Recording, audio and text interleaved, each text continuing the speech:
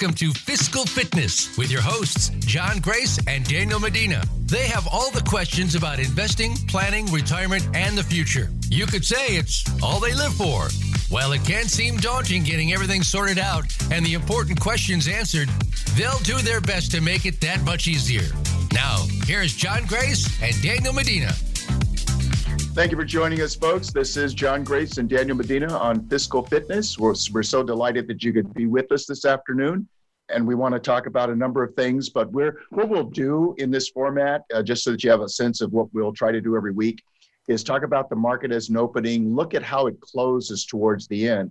But really what we're trying to do is give people, you, the audience, some perspective. Because so many of the news media, they look at the stocks at the high, the real estate's at the high, and we kind of get all excited without helping you see the real picture or the larger issues or both sides of the equation, because, of course, every story has two sides. So Daniel Medina and I, John Grace, have been with Investors Advantage, myself, since we started it in 1979, where we have been helping one investor at a time since 1979. And we're pleased that our trademark happens to be the proof is in the planning, which is really where we feel that's where all things begin. Okay, so it's instead of just throwing darts and seeing the account go up and you feel good about that, or seeing the account go down wherever you put the money and you're feeling like you should have done better than that, right? So you feel bad. It has nothing to do with intelligence. It has more to do with planning, and much of the planning is really math and time. So we want folks to see, what account they need to have, how much money they need to have behind door number one, so that they can make work optional on their time frame. We'll also help you understand if something happens, if there's a loss to a breadwinner, what does the survivor need to keep things going so that you might miss the breadwinner, but you don't miss their income. That's kind of a joke, but it's we're very serious about that. Because we've been to too many funerals where you can just see the distress on the family, that not only are they missing the person very quickly, but they know they're in immediate danger. And I mean, within 30 days of this apple cart being upset because the same kind of income it has just stopped, and now it's a whole new ball game. And then we also want folks to get a sense for if you have children or grandchildren, and there has to be, planning for college. Well, how are you going to do that? Most folks don't have a plan. And in fact, I think the parents end up dancing to the music of their student children, saying, well, it took me 5 years of GE, so you get to keep paying for that. The folks that Daniel's been here for 14 years now this month, have seen the clients that have done the best are the ones who made up their own rules for their own house, right? So instead of saying, well, I'll just keep paying all this money, the clients that have done the best have said in advance, here's the amount of money we're going to set aside for you, or this is the goal that we intend to be responsible for. Anything beyond that, you're on your own. Those are the ones we think have made the smartest moves. In fact, I have a good friend of mine where the son understands that it's 1 year of a 4-year college. So it's not community college, and it's not 4 years, or for life. At USC, it's 1 year at a 4-year institution. And the son understands that's it. That's all there is. He's not going to get more than that. And he's completely reconciled to that. So notice this was an establishment that mom and dad made when the child was very young. They've had a long time to make sure this child understands the rules of the game. So no one's disappointed in terms of who's going to be responsible for what. And we would want to make sure in terms of college planning that upon graduation, there can be a lot of tears, there can be a lot of happiness. But one of the things we've seen clients do is be the most happy when they recognize that Junior and Missy finished without any debt for anyone in the family. So it takes some planning to do this work. And if you wait until the child is senior or junior in high school, well, it's probably too late unless you have a lot of money that you can put it toward those kinds of jobs that you're trying to accomplish. So a little background on us. Investors Advantage, as I say, has been around since 1979. And we're part of a larger group, Elite Financial Network in Southern California. We're in Westlake Village, California, where we manage approximately $800 million under management. So we've seen a lot, and this isn't our first time to the rodeo. And what I'm saying as well is that one of the things that makes us unique as far as other financial advisors or wealth managers, is that we've been paying up to $10,000 a year for independent research since 1999. And in fact, on our first show, Daniel and I were delighted that Rodney Johnson, president of HS Dent Publishing, joined us to kind of help us see how to look at the economy based on what people are doing, as opposed to the facts or the data or the sales information that you get, which suggests that, this is going to go to the moon. No, let's look at the lifestyle, the buying and the selling behavior of ordinary Americans. And we used the example just to kind of set the stage that it's not that complicated. That's the good news, but most of us don't learn from history. We don't look back to see what the data is. We're just in the nanosecond trying to figure it out by the seat of our pants. So we can see a very interesting pattern, just to put it in perspective, that the age at which most Americans consume the most potato chips in life is all of 14.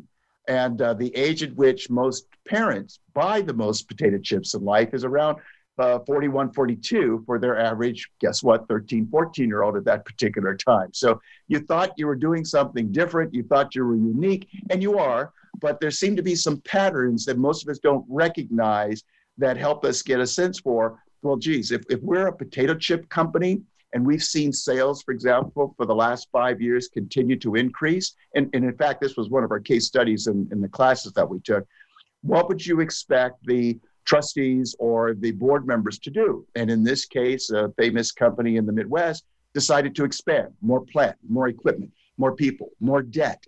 But what they did not bother to look at, these bright people with all this money and all these sales, remember how we look at the sales, we go, well, this is just going to continue for life. No one went to the Census Bureau to see for the zip codes that they serve, what number of 14-year-olds were showing up in those zip codes.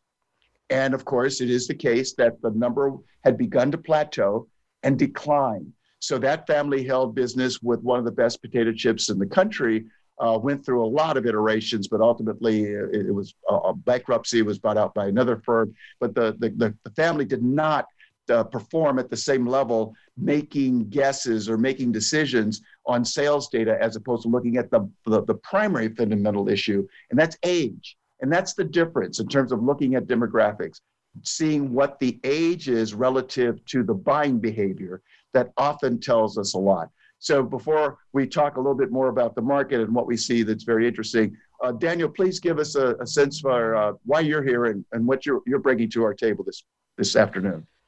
Well, thank you, John. And going on 14 years, God, time flies. I graduated from college back in 2005 and started working in a toy company doing some project management, and fortunate to find my way here and started on the admin side. And then I figured out that I had a propensity for planning. So that's what I really like to do, is the numbers and the people that really draw me to the question of how are we going to get this done, whatever this is, whether it's retirement planning or insurance planning. To me, it's a puzzle, and there's all these pieces we can put in there to make it work. But the question is, how are we going to get you from where you are today, be it young and making money, to where it is you want to be in 30 or 40 or 50 years, living off of that money that you've accumulated, or getting your kids through college, or preventing a disaster like a premature death, which is by far the single most devastating thing that can happen to a young family. And it's the most preventable. So those are one of the things that we look at most for people, because it's just so easily fixable, and people just don't look at it the right way. They look at it as, how much insurance do I want, as opposed to how much insurance do I need, or how much can I afford, as opposed to how much do I need. And that's really the wrong question.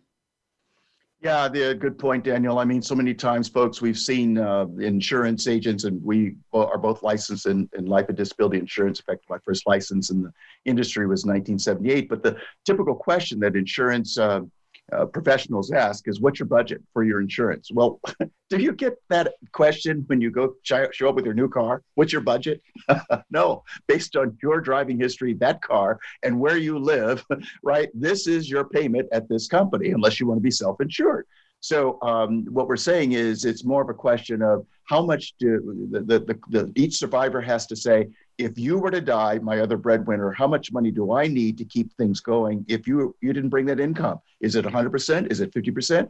But then once you know what that answer is, and you supply yourself with the sufficient level of insurance, don't get lost in the type of insurance, term, whole life. We'll discuss this in the upcoming program, but it's really about the amount. So if it's, let's just make it simple. If you're looking at someone who either provides $40,000 of goods and services to the house, or maybe a non-working spouse, or you are needing the income from that person making $40,000, the answer is the same. Using the 4% withdrawal rule, it means that you need $1 million on that person today.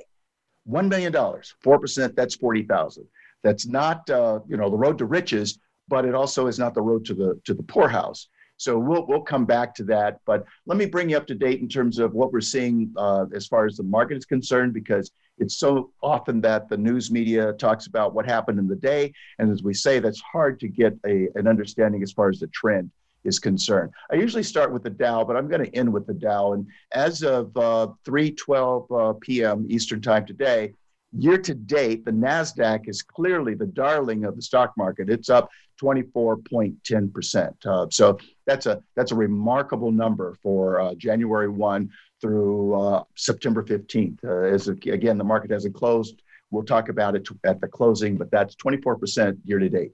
The S&P is at 5.43% year to date for the same time frame.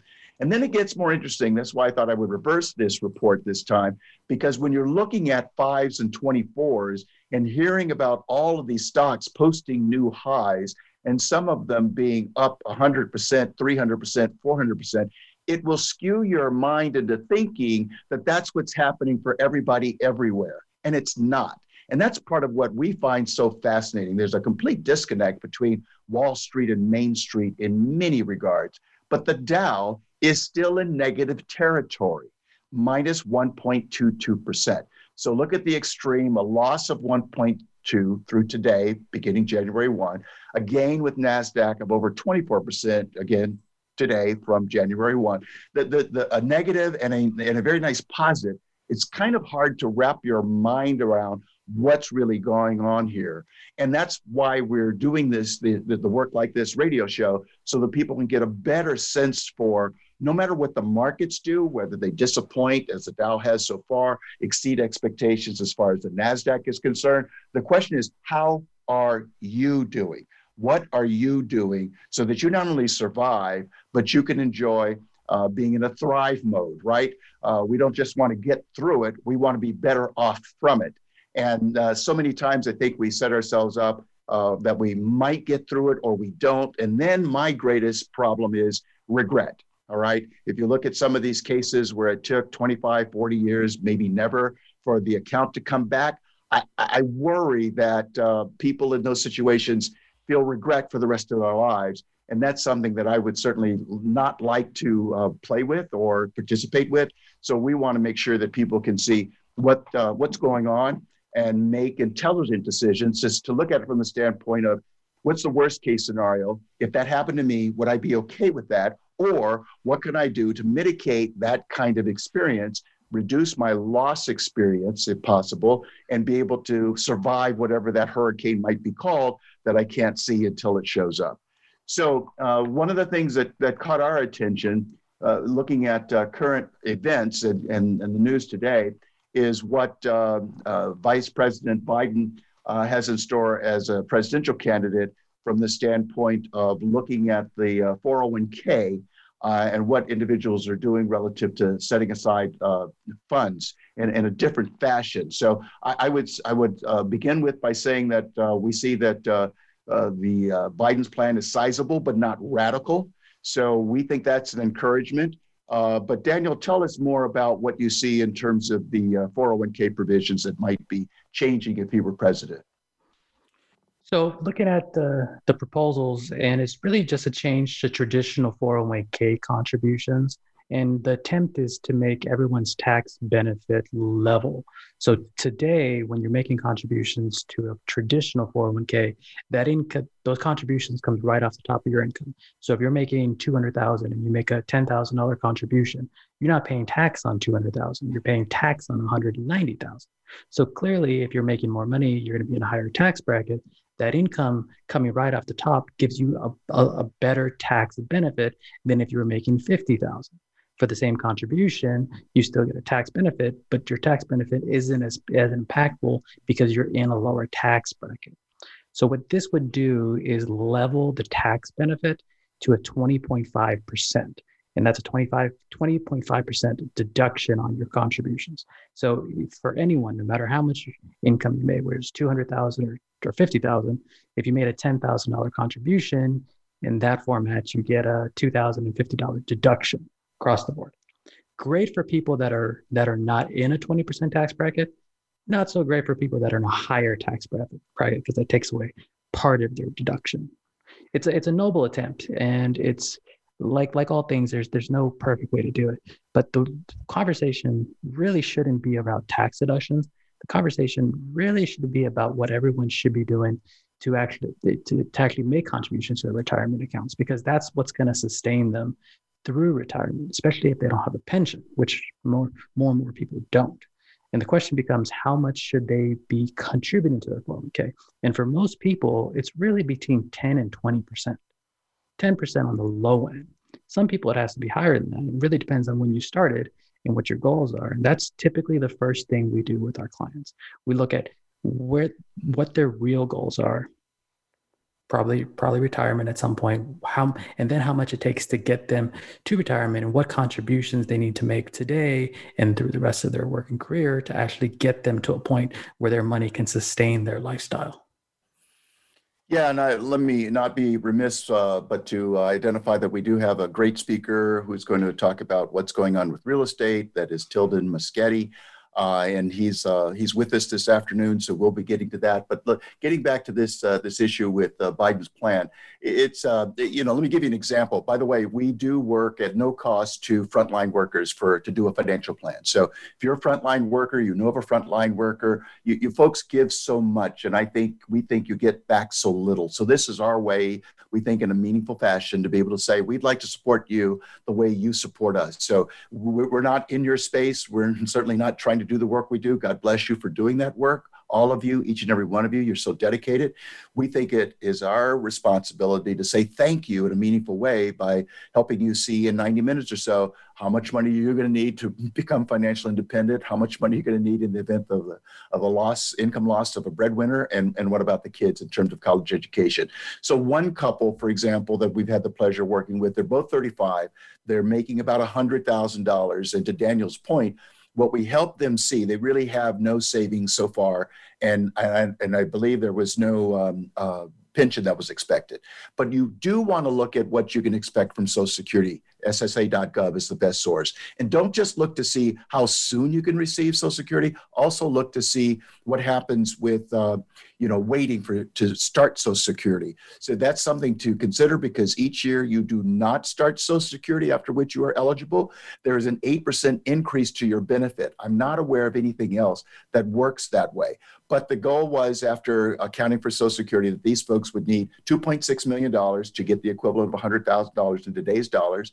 By putting aside, to Daniel's point, 15% or $15,000 a year over the next 35 years, they can see they'd be on track for having the goal that they want to achieve at $2.6 million at age 70.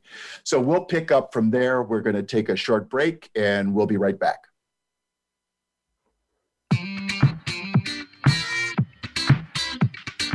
Become our friend on Facebook. Post your thoughts about our shows and network on our timeline. Visit Facebook.com/Voice America.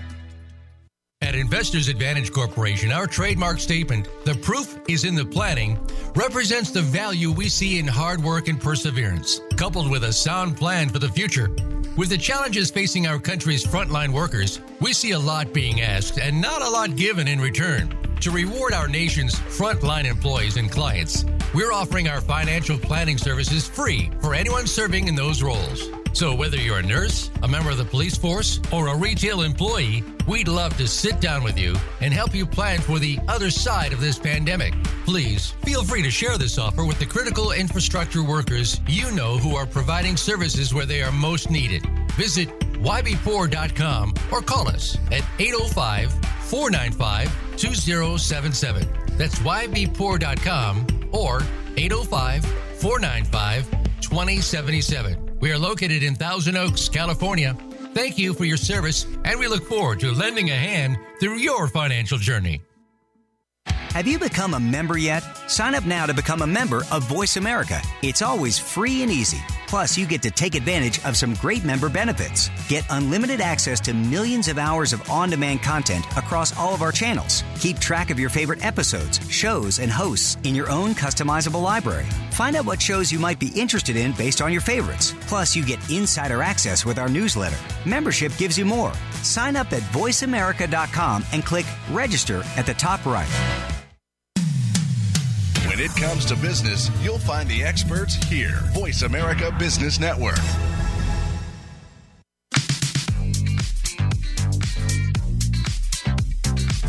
You are listening to Fiscal Fitness. To reach the show today, please call 1-866-472-5790. That's 1-866-472-5790. You may also send an email to contact@ybpoor.com.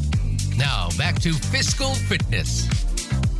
Welcome back, folks. It's Fiscal Fitness with John Grace and Daniel Medina. And Daniel, real quick, tell the audience how they could ask questions, because this would be a good time to do so, please. So you can ask us a question either on Twitter or on Facebook. On Facebook, we're at Investors Advantage, and on Twitter, we're at Money on Course. Beautiful. So now let's turn our attention to real estate, and we're delighted that real estate attorney Tilden Muscati, who's a specialist in this actual area, has joined us because he has some interesting information relative to how COVID is impacting real estate, particularly residential real estate, and also some of the changes in the law that he sees that aren't all good news for real estate owners. In the meantime, we noticed that this is just today in Business Insider that U.S. home prices just had their largest jump in 7 years, their latest in a string of record highs. And what we're saying and what they're saying is if you're in the market to buy a house, be careful out there. We're going to help you see what we think could be around the corner because if you look at all of the information you're getting, it's fear of missing out. And everybody's lining up to buy homes. Particularly in the suburbs, there will always be a market for real estate, but what people do not anticipate, they're used to seeing the stock market go up and down. They are not used to seeing the real estate market going down without it fully recovering. And they've only seen it in their experience or their belief in a very short period of time. So we see that this could be problematic. Because whenever you put all of your hopes on one asset class, you better watch that one asset class very carefully. And when it comes to real estate, there's really not much in the way of hedging capability. So either you're in or you're out. But when we look at the good news that, rising prices and low inventory have created highly competitive markets for home buyers, especially first-time home buyers. And we're seeing increases. In fact, this is per Redfin, but U.S. typical home prices jumped 13% year over year to an average of about $319,000 for the 4-week period ending September 26. That was the biggest percent jump in 7 years since 2013. So all I'm hoping you see is when people read this kind of information or we talk about this kind of information, we feel like I don't want to be left out and now's the time for me to get in or to get larger but we're not expecting a decline in both prices and in rents to the extent that we are we have properties that we rent out. So let me give you a piece of the puzzle that comes from our research team. And I find this fascinating as I can share with you the data about eating the most potato chips at 14 and buying the most potato chips at 42. So according to the U.S. Census Bureau, there are 3 ages that dictate or at least demonstrate what Americans tend to do in terms of their buying and selling behavior. 31 is the age at which most Americans historically, these days it looks like it's more like 37, but 31 is the age, particularly for boomers, that we stood in line to buy a house. And remember, that's when interest rates were double digit, and yet the common conversation at the parties was, what did you buy? What are you in escrow for? How soon are you closing? Because this thing is just taking off. And remember that that's when interest rates were solidly double digit, 14, 15, 16% on the first. and the buyer might hold a second. Notice now we're at 3% money, and you couldn't have told one boomer that they might see 3% money on a 30-year loan in their lifetime, and they would believe it. They would throw you out of their house because you're being ridiculous. And here we are. Only I noticed in the old days, that boomers were standing in line to buy a house. Right now, we're not really seeing those lines. We're seeing a lot of demand, but you're not seeing the kind of home building that you saw where people were literally standing in line to buy a house when interest rates were so high. So we've been led to believe that when it comes to real estate, we're supposed to be looking at location, inventory, and interest rates. I'm going to submit to you that it's more age-based than it is those factors. Those are important factors. I'm going to submit to you those aren't the primary driver. Again, it's age. So 31 is the age at which most of us bought the biggest house, the first house. 41 is the age at which most Americans, particularly, again, boomers, can check off that box number 2 of buying their largest house. And I believe from 1989 to 2000, according to Dent Research, the average size of a home was on 0.5 acre to 10 acres in size. I can relate to that. That's when we all thought we were doing something unique, something very differently, had to have a 5,000 square foot house. And between 1989 and 2000, we were all doing exactly the same thing at exactly the same time. And that's when baby boomers lined up their McMansions. Well, where do we go from here? Is it really all about inventory? Is it really only about interest rates and location? Well, here we are. Let's look at again, thanks to the Census Bureau, we can see that the average age that Americans move out of their homes is around 78.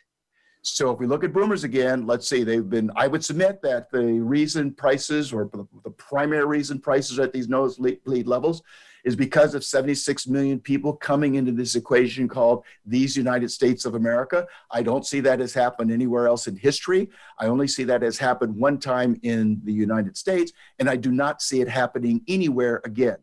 So if it is the case that we have to make room for 76 million people, please consider what might happen if it takes 20 years for 76 million people, or 24% of the population, to go to heaven. If that's the case, and the life expectancy, according to the CIA report I was just looking at this morning, by the way, Japan's like 85, our life expectancy has come down to 80. We're going to come out of that house, but dyers, we think, will outpopulate buyers, and that's the problem. So if boomers were born 46 to 64, that means we're now, 55 to 74 or so. Excuse me, we're maybe 4 years out from starting what I'm calling a silver tsunami of folks that are going to be moving and, changing their residences. So could very well be and it would appear is that there's just a whole lot of houses being sold at exactly the same time. If that's the case, then, at some point we've got supply and demand kicking into the equation. And if you've got 24% of the population evaporating the same number of inventory, it stands to reason in my logic that we could see prices along with rents do what they have done before, decline, and take a lot longer than we thought to recover. What point do you want to make there, Daniel? So what do you say when people talk about the Gen Xers or millennials coming in to buy all those houses? Yeah, it's an interesting question because the group is as large as the boomers, but they're spread out over a longer period of time. And notice that the boomers would stand in line to leave and drive an hour and a half to, from the suburbs to the city or to wherever work was. And the millennials just don't have that inclination. Let's also understand that many millennials are still at home and not going to school. Well, their parents wouldn't have been able to get away with that, but that's the way it is for them. They were liking the downtown areas. Now they may be migrating from downtown to the suburbs because of things like COVID-19. But I just noticed that the boomers had to buy a house. It was a mandate. Go to school, buy a house, get married, have kids. Boomers said, check box 1, 2, 3, 4. Their children are going, I don't know about any of those boxes. I might want to be with someone and live with them. I do not need to marry them. I do not need to buy a house, and I do not need to have children. Certainly don't need a big house that requires a whole lot of maintenance. So that would be my first answer. But let's turn it over to Tilden because he's been studying this as well, and it might relate to what he's seeing in terms of a quick overview, Tilden, then we'll ask you some questions about what you're seeing relative to the residential real estate market, please. Sure. So I think what's interesting about what you've just been talking about is 5 years ago, we were talking about the millennials and saying the millennials aren't interested in moving downtown. Or moving away from downtown. They want to stay in those major metropolitan areas, and they don't want to come out to the suburbs. Then we started seeing them move out to the suburbs maybe a year or two ago. And then as prices went up and up and up and up, what's interesting too is we're actually now starting to see rents decline. So here, I'm in Los Angeles, and we just saw, for the first time in a very long time, rents decline by over 5%. So I think you have an overinflated housing market, and we have a market where apartment prices are falling, and that has to do with some of the other topics that we'll talk about. Interesting. Okay. So now that we have and feel free to call in with questions, folks, because this is the kind of conversation you're not hearing. I love talking to my friends who are in real estate, and they say they've seen everything, and I go, actually, no. I understand you've been in the business for 40 years, but the truth is you've seen the best of times. That's what you've seen. You've only seen prices go up. And let's understand, what goes up does come down, and sometimes violently. And in fact, 2008, 2009, where the declines were approximately 34% decline across the country, I have neighbors who, one neighbor listed their house at 2.1. The other neighbor was thinking about it. And by the way, when it comes to real estate, it seems that it takes about 2 years for us to process, am I going to move? But by the time these two attorneys who lived on their 5-acre parcel decided to list and sell, they got about $1 million less. In fact, they got about exactly what they put into that property back in early 2000. They were buying in that wave, early 2000. They got in just in time, but they got out of the bad time. The buyer did better. So this is part of what I'm saying. Let's look to see when it's appropriate to get in and when you might, in fact, prefer to keep your powder dry, not buy anything.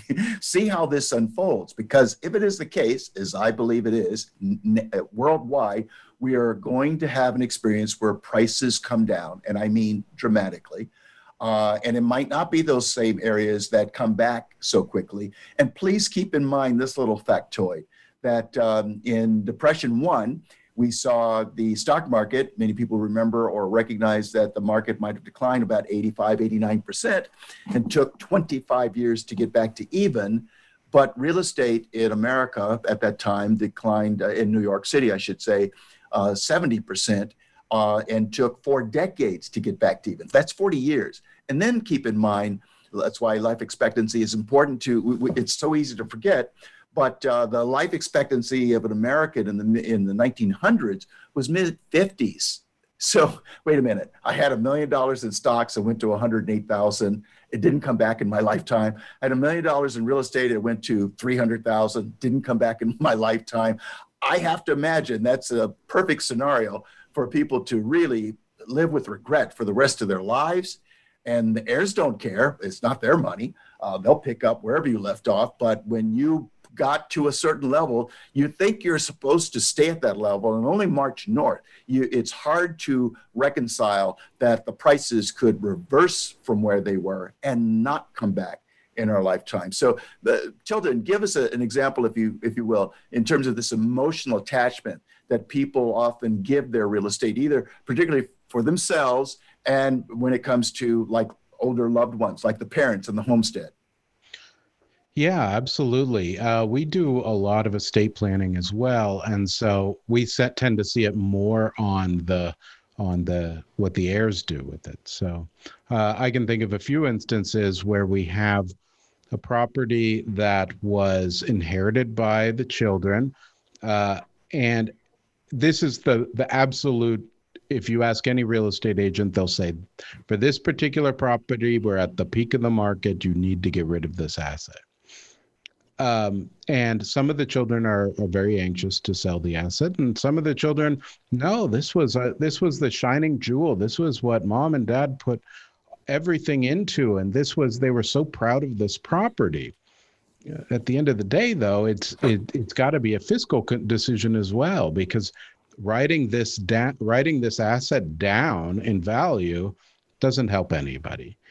This is a great asset to change, move to a real estate investor who knows what they're doing, knows how to handle it, and take it away. And you see that with homes too. It's like, okay, well, we've got this home. Now what do we do with it? We either sell it, or this may be a great place for me to move into. It was the house I grew up in. But it really is a money issue at the end of the day as well. Or it becomes an argument, right? We've seen situations, where the parents are so proud that I'm going to leave this house to my sons. And then the sons inherit the house. And what do? Spend the rest of their life arguing about what to do with the damn house. I mean, that's not what the parents had in mind. So let me speak to the parents for just a minute. We talk to your children all the time, and they're not going to tell you what I'm going to tell you right now. Because they're trying to be too polite. You want them to have whatever it is you want them to have. And guess what? They don't want it. They don't want any of it, including the house or the houses. They don't want the job. That was your job. I'll tell you what they will take: cash, baby. And if you provide them with cash, what can they argue about? 50 here, 50% goes here, 50% goes there between the two sons. They can't argue over the damn house. So we just have some of these thoughts in mind under the best of intentions, and then reality shows up. And now these guys, they're in court and not speaking, and they're the sons that were supposed to be able to enjoy this house, and neither one of them can enjoy the house. One of the things we do when we do an estate plan is we really talk to them and say, what do you want really to happen to this property afterwards? Right. What do you really want? When do you think it's going to be the best time to sell? And how do you want the three people that are inheriting this property, what do you want them to be doing, and how are they going to make the decision on selling? And help them make the right decision to set them up, to give the tools to their heirs on, what's going to happen. Well, that's important, because the kids they can't talk to the parents, right? and the parents didn't leave any guidance. So now they have their own minds, and it means we need to throw stuff at each other and have a fit over this stuff that the parents, and then you have all this stuff in your house. And my neighbor right now, she says, I can barely get my car in the garage because I'm keeping so much of my mother's stuff that I don't know what to do with. Get rid of your stuff. Do with it what you want, and leave the kids whatever you want them to have in cash. Maybe it's a business, that's a different story perhaps, but you leave them these things so often where it just becomes an obligation and a job. It's not fun, and it certainly interferes or interrupts a relationship between the siblings. It causes all kind of chaos. Absolutely. Well, I'm actually really curious about what you think the effects of this pandemic are going to be on real estate, whether it's residential or commercial. But I believe we're going to go to a break here, so let's pick that up after the break.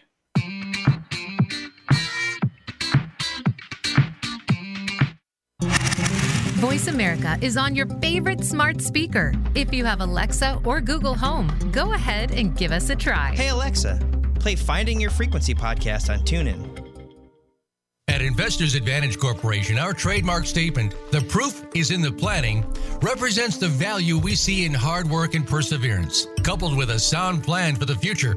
With the challenges facing our country's frontline workers, we see a lot being asked and not a lot given in return. To reward our nation's frontline employees and clients, we're offering our financial planning services free for anyone serving in those roles. So whether you're a nurse, a member of the police force, or a retail employee, we'd love to sit down with you and help you plan for the other side of this pandemic.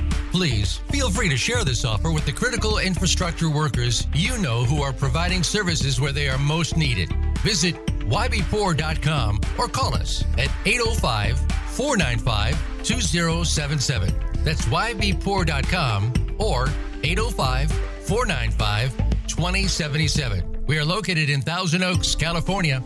Thank you for your service, and we look forward to lending a hand through your financial journey. The latest business information is made simple with the Voice America Business Network. The professionals in the business world bring you live talk radio shows featuring an array of business topics, strategies for building wealth, sales and marketing, stock trading, investing, and business technology. Voice America Business hosts are professionals in their fields and bring to the airwaves weekly business discussions that offer up-to-date information, advice, and education. The Voice America Business Network. The bottom line in business talk. When it comes to business, you'll find the experts here. Voice America Business Network.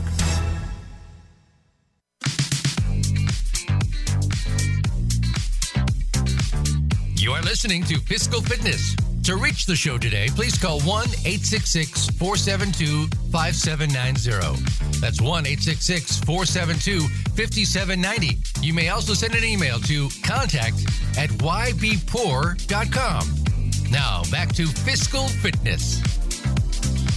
Welcome back, folks. John Grace and Daniel Medina, Fiscal Fitness. We have the pleasure of speaking with real estate attorney, that's his specialty, Tilden Moschetti, who specializes in representing landlords and high net worth individuals and family offices.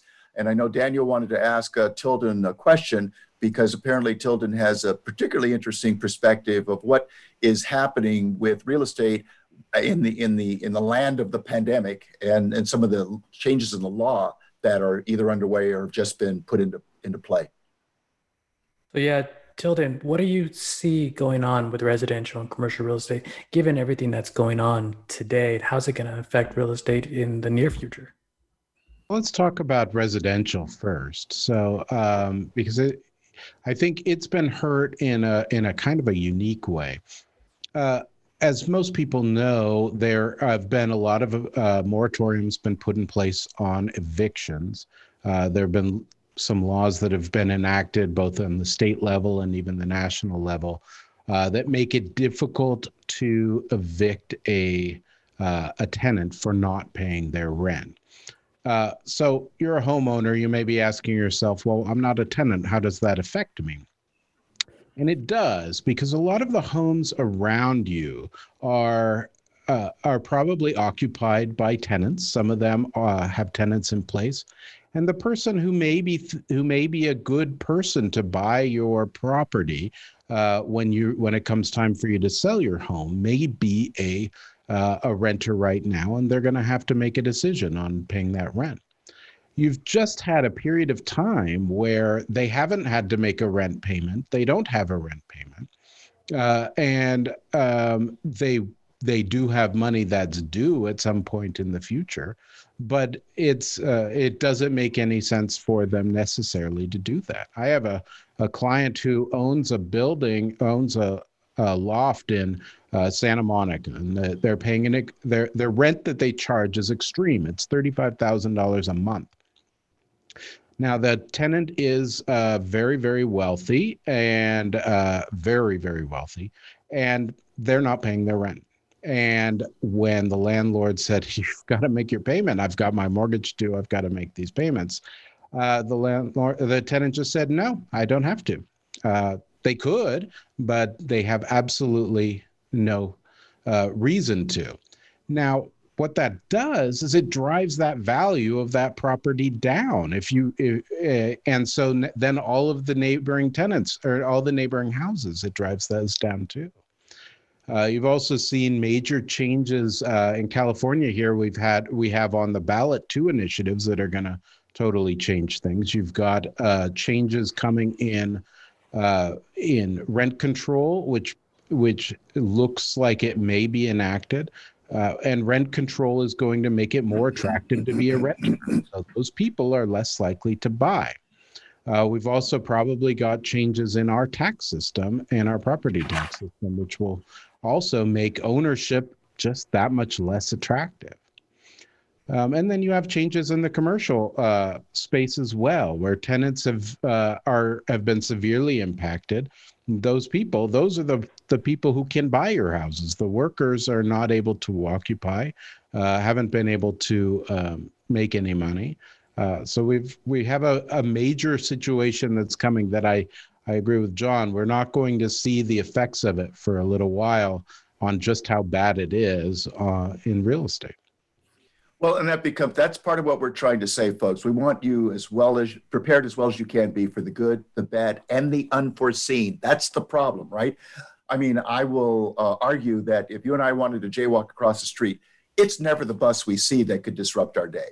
It's typically the bus we did not see, we did not time, we did not name. And there it is upside your head. And if you're lucky, you get to peel yourself up off the pavement and get the license plate and go to the hospital if that's what you need to do. But it's after the fact.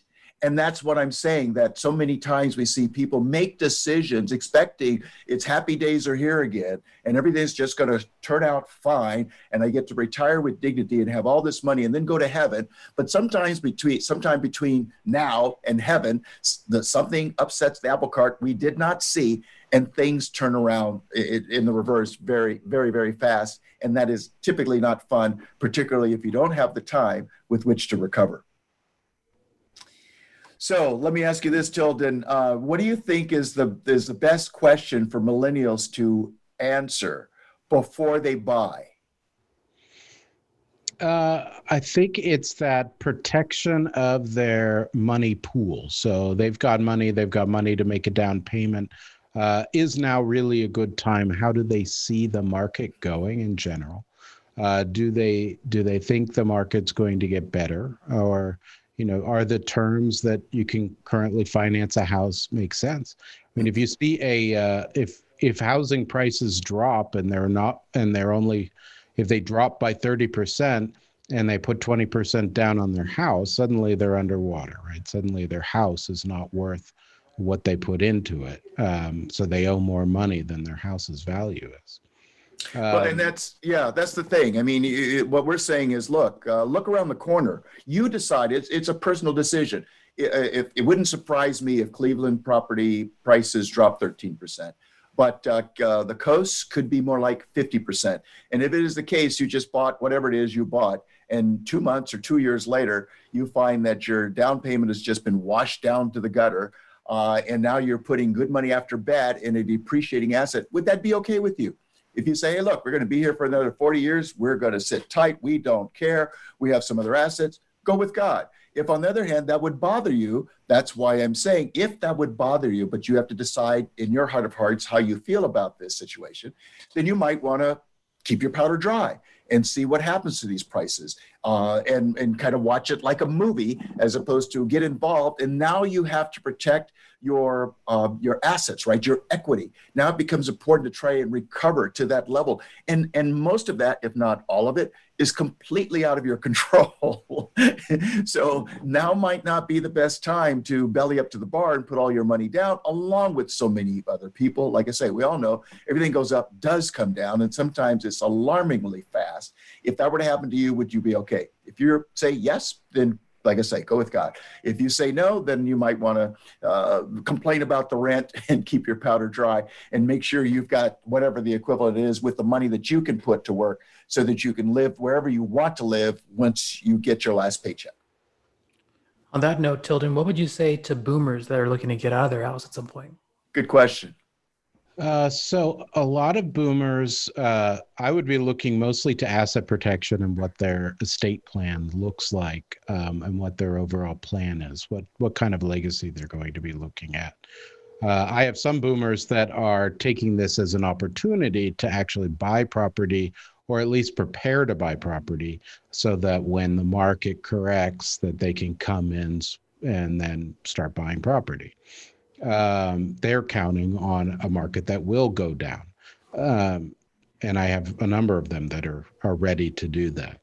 And then the other part is that asset protection. Okay, so what the market goes down, how's that affect me, and how's that affect my life, and how does that affect what I've been planning on doing for my legacy, or what if I've been planning on, what if I was counting on this asset being there, but what if I need that for some unforeseen circumstance, like I'm a doctor and I'm suddenly sued for malpractice?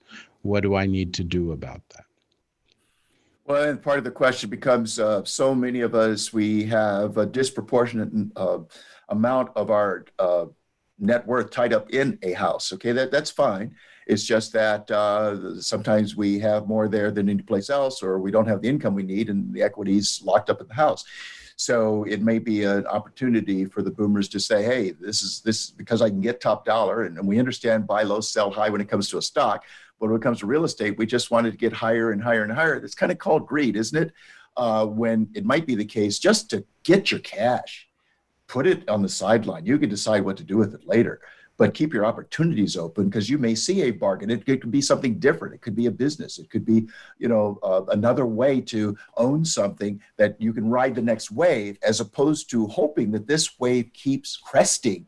All waves crest and then they come down. So let me kind of give you a sense for what Harry Dent had to say. We were speaking recently, and I observed that, we drink the same water, we breathe the same air. What can we see what's going on here relative to residential real estate? And Harry Dent, founder, president of Dent Research, our research team, is around the country having this conversation. And by the way, he submits that most people don't want to hear it. We're all drinking the Kool-Aid. We're all wearing the rose-colored glasses. We just want this number to keep going higher and higher and higher, which means that might be good for the old rich people.